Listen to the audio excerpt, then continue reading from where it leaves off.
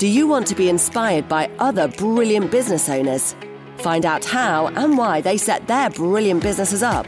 Discover some of the triumphs and struggles they faced along the way. If so, then you are in the right place. Welcome to the Brilliant Businesses Podcast. We interview business owners to find out their story and journey as to how they set their businesses up. We believe that story is an important way of making their businesses shine, and we share those stories on this podcast. Keep building those brilliant businesses.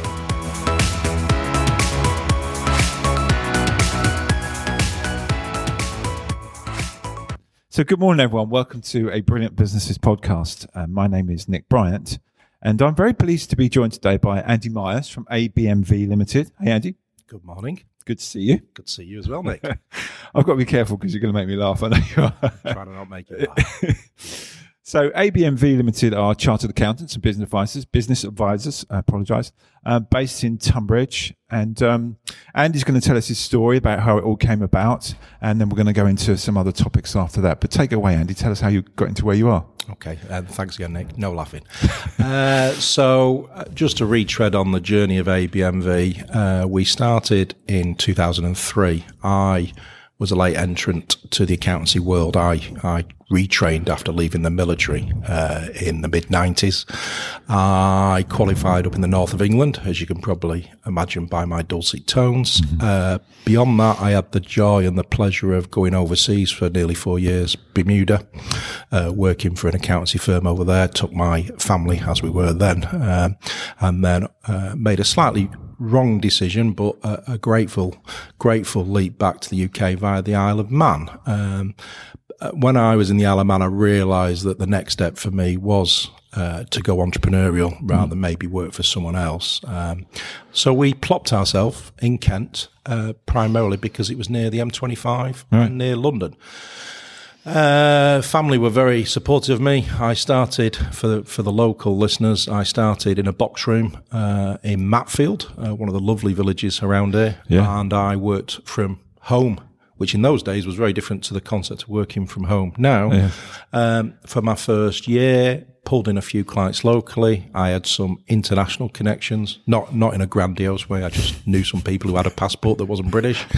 And I got a small client base going. And from that, we then moved into circa 2004. We moved to a small rented place in the High Street of Tunbridge. Yeah. Began to take on some staff and people, and despite my charming personality, those original team members remain with us today. So I'm extremely grateful to all my team members who are generally long serving, but those two particular gentlemen started with me almost at day one. We were on the High Street number 177 in Tunbridge. A year later, we moved to 175, and that has been our home since then. So 2003 origins of the company, 2022. So we're nudging, if I can be an accountant with my fingers, let's call it nearly 20 years. Yes. So we are getting there. We're currently a team of 9. I am the principal, but we have now getting slightly into subject matter, but we specialise across all SME type of businesses, entrepreneurial, high net wealth locally. We have being a little bit grandiose again, we have divisions, personal tax, bookkeeping, limited company support, payroll, company sec. But we also do forms of SME consultancy around exit planning, valuations of businesses and things like that as well. For me personally, like most entrepreneurs, it's been stop-starts. Not stop-starts, but there've been ups and downs and stresses and highs and lows. I was talking to a very good friend of mine last night and explaining at the age of 52, looking at the camera, I know I don't look it, age of 52, I've got my gusto back, and I'm looking forward to probably working actively for let's say, the next 12 to 13 years, because I love it. I get up in the morning and I'm still smiling. Yeah. Even when I'm with you. The honesty is the best approach. Absolutely. And I even look you in the eye. That's a question I usually ask people. I say, what do you love about it the most? But you just answered that. So that's cool. Probably like most entrepreneurs, there'll be times when it's not been like that. But at the minute and for the last couple of years, I've genuinely felt very happy. I'm very fortunate. I must reiterate this for a team that's been very supportive of me, but also very supportive of us and our business, and by context, our client families during COVID. So I think on the back of that, you've got to take your small mercies and be very grateful. Definitely, absolutely, yeah. So we're moving into sort of new times as well at the moment, aren't we? For whatever reasons that might be, and businesses have got to change with the times and move on. So what's new for you guys in 2022? 2022. Not 20 past 8. No. Yeah, 2022. So we are still a small company, but within it we've got some quite, as I mentioned, we've got some silos of businesses. So what we're going through at the minute, and actually we as a team have got an away day next month. I won't spoil all the surprises of that for my team, but we're being slightly long range. We are looking at our strategic plan, big word. Yeah. I can't spell it, but strategic plan till 2030. So it's another 7.5 years. Why? One, I think COVID shut the world up and maybe sort of changed how you would have thought prior to that. Secondly, I and members of my team, we're all getting a little bit older, a little bit more wiser. Yeah. Maybe a little bit more broader. That's just me only, not my team. So we're starting to think about what really the next 10 years look like as a business. So within that strategic plan, and again, I don't want to overspoil the surprises, we have a missive mission to become the number one SME advisor in TN9. Okay. That if someone caught me in an elevator, that would be, what is your plan for the next 7 years? A couple of things around that. Clearly, you can't accurately measure that you are number one. No. Unless you're Manchester City with Liverpool beneath you. You probably can't define, and I'm a Mancunian, so I had to get that one in. You probably can't always measure yourself as number one, but culturally in my business and on our high street, in our personas as people working within the firm, in our culture, I want us to move to a thing that we believe we are certainly at the top of our tree as an SME advisor in TN9. Now, that's no differential to TN6 Crowborough and Tunbridge Wells and so on, because we have clients locally and regionally, but by design, we're trying to say, look, we are on the high street, we are in the community, we are local, and we've been here for 20 years, and we've been with you, a bit like ourselves, we've been with you come what may. Yeah. So we've started to engage in some community programs. So the strategic plan will roll out. As I say, the elevator pitch is that number one persona, rather than measuring us in a Premier League. I won't want to be disrespectful to other accountancy firms. No. That's not the thing. It's just where we feel as though we can be. Yeah. And then looking around it, as I mentioned, pre coming live, we're now back in the office. Yeah. We're relatively paperless. We're relatively agile. We're relatively dynamic, with the exclusion of the boss. But it's nice, notwithstanding some of the pros of working from home and dealing positively with COVID, it's nice to have people back in the office. Yeah. To the extent that I even got demoted to the sofa yesterday. We were that full. Not a problem for me. But whilst I wouldn't expect, in terms of our cultural fit going forward, we're probably not going to have the mentality that you must always be there between 9 and 5. Yeah. That's 9 p.m. and 5 a.m., guys.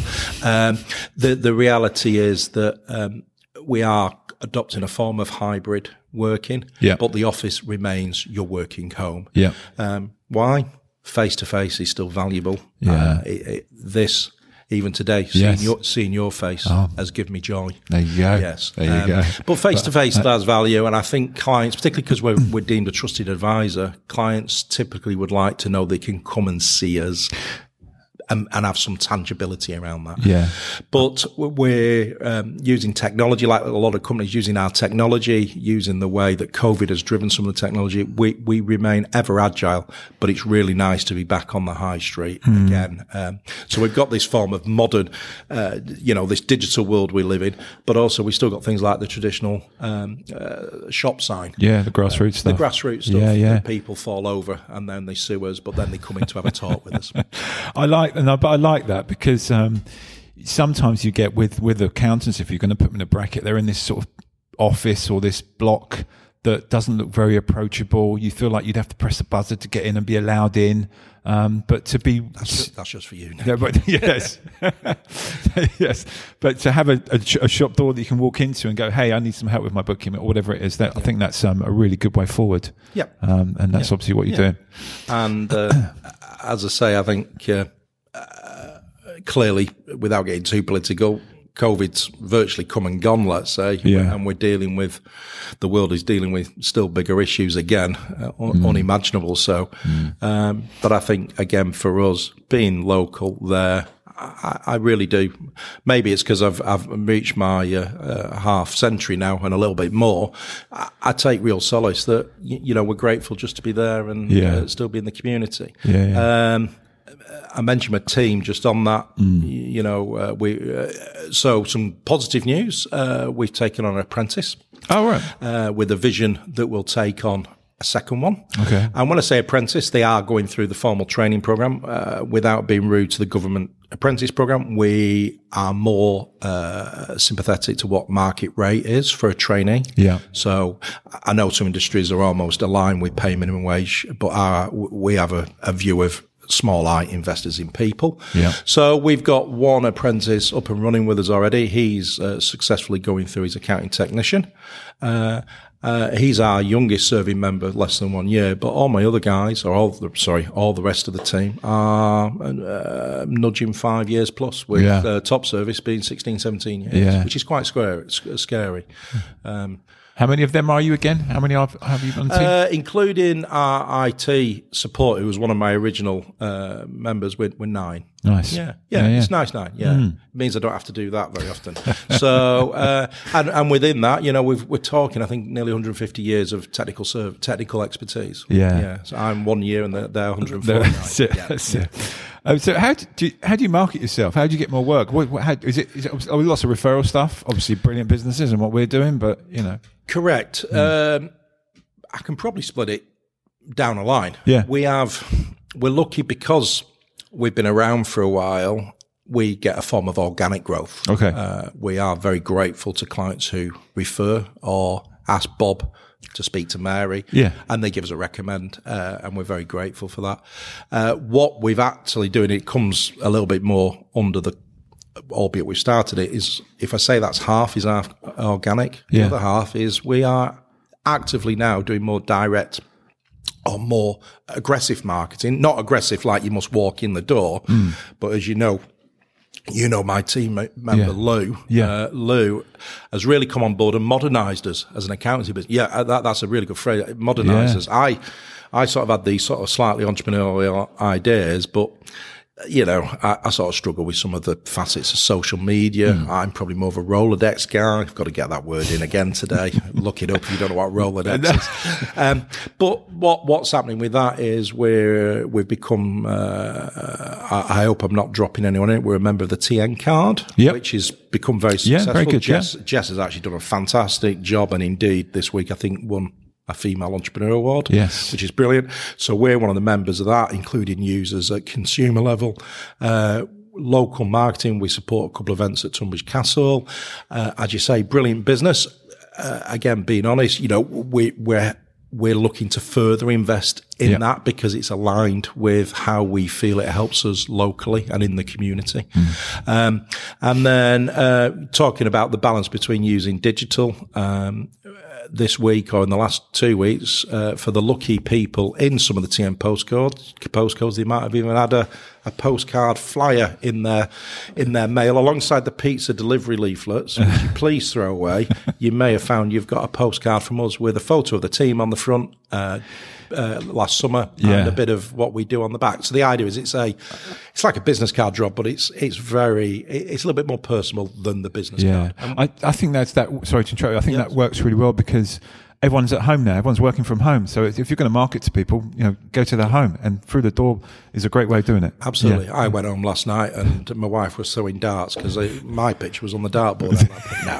No, so I went out, I think, to 10. Lou's going to tell me off here, but I think it's going up to 20,000 houses and or businesses. So it is quite broad in its scope, but the idea is we're using it as a form of advertising, but we're also using it as a bit of a reminder that we're here. It does re-impress us being in the community. Yeah, it supports that local thing, doesn't it? And hopefully, if people don't throw it away there and then, they might put it in their business folder or whatever, and then a couple of years down the line come through. So 50-50 on the marketing, but underneath that in the strategic plan, and interesting, Nick, interesting for me is we probably accepted we were slightly flatlining during COVID. Survival. Yes. When it first all started, for survival and just dealing with the chaos was probably the first. So we took an element of, I'm going to use a really good word, and some people, it's called satisficing, which is if you work it out, it's a hybrid of a couple of words. We took an element of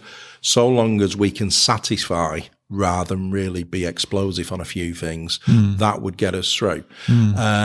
Now, post-COVID, we again, with the marketing input there and the team having a new team member in there who's sort of young, coming through the system new, so an extra bit of resource, because my guys are never too busy, are you? You might have to cut that later for them.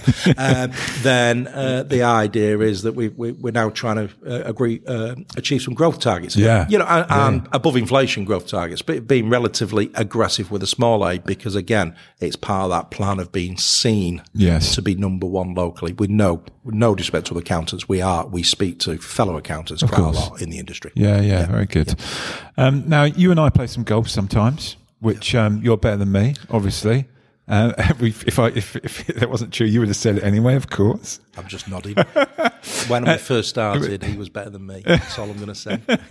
You play a lot more than I do now.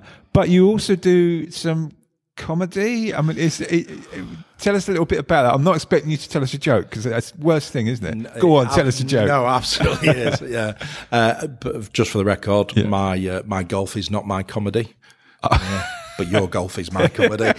There we go. There we got my joke. That's it. No, I have a passion for golf. One of the first scenario. Well, the first time we ever met was actually through a network event on golf. So I have to say that because it validates my golf membership to my team.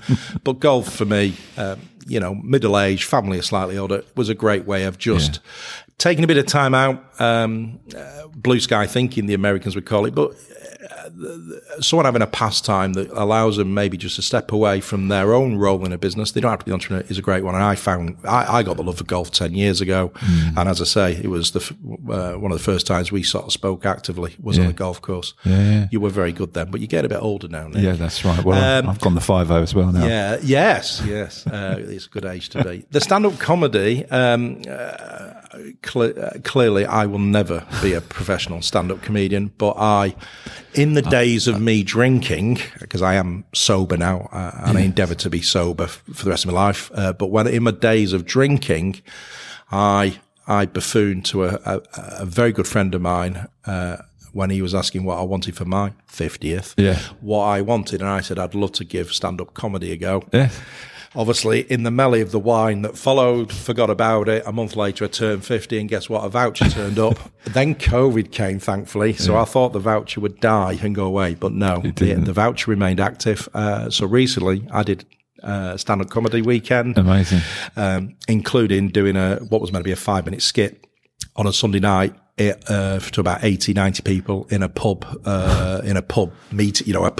function room above the pub. I was the only sober one there, thankfully.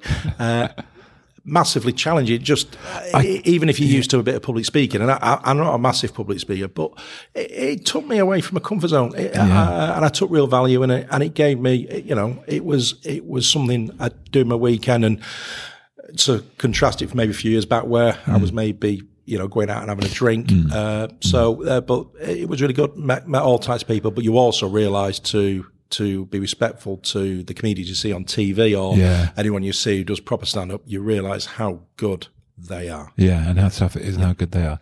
But joking aside, all that sort of stuff is really important for moving forward within your business or life. Just having something else on the side that you enjoy doing, whether it's golf, whether it's trying yourself or testing yourself, it's important, isn't it? And as a business advisor, I would have thought you'd endorse that, wouldn't you?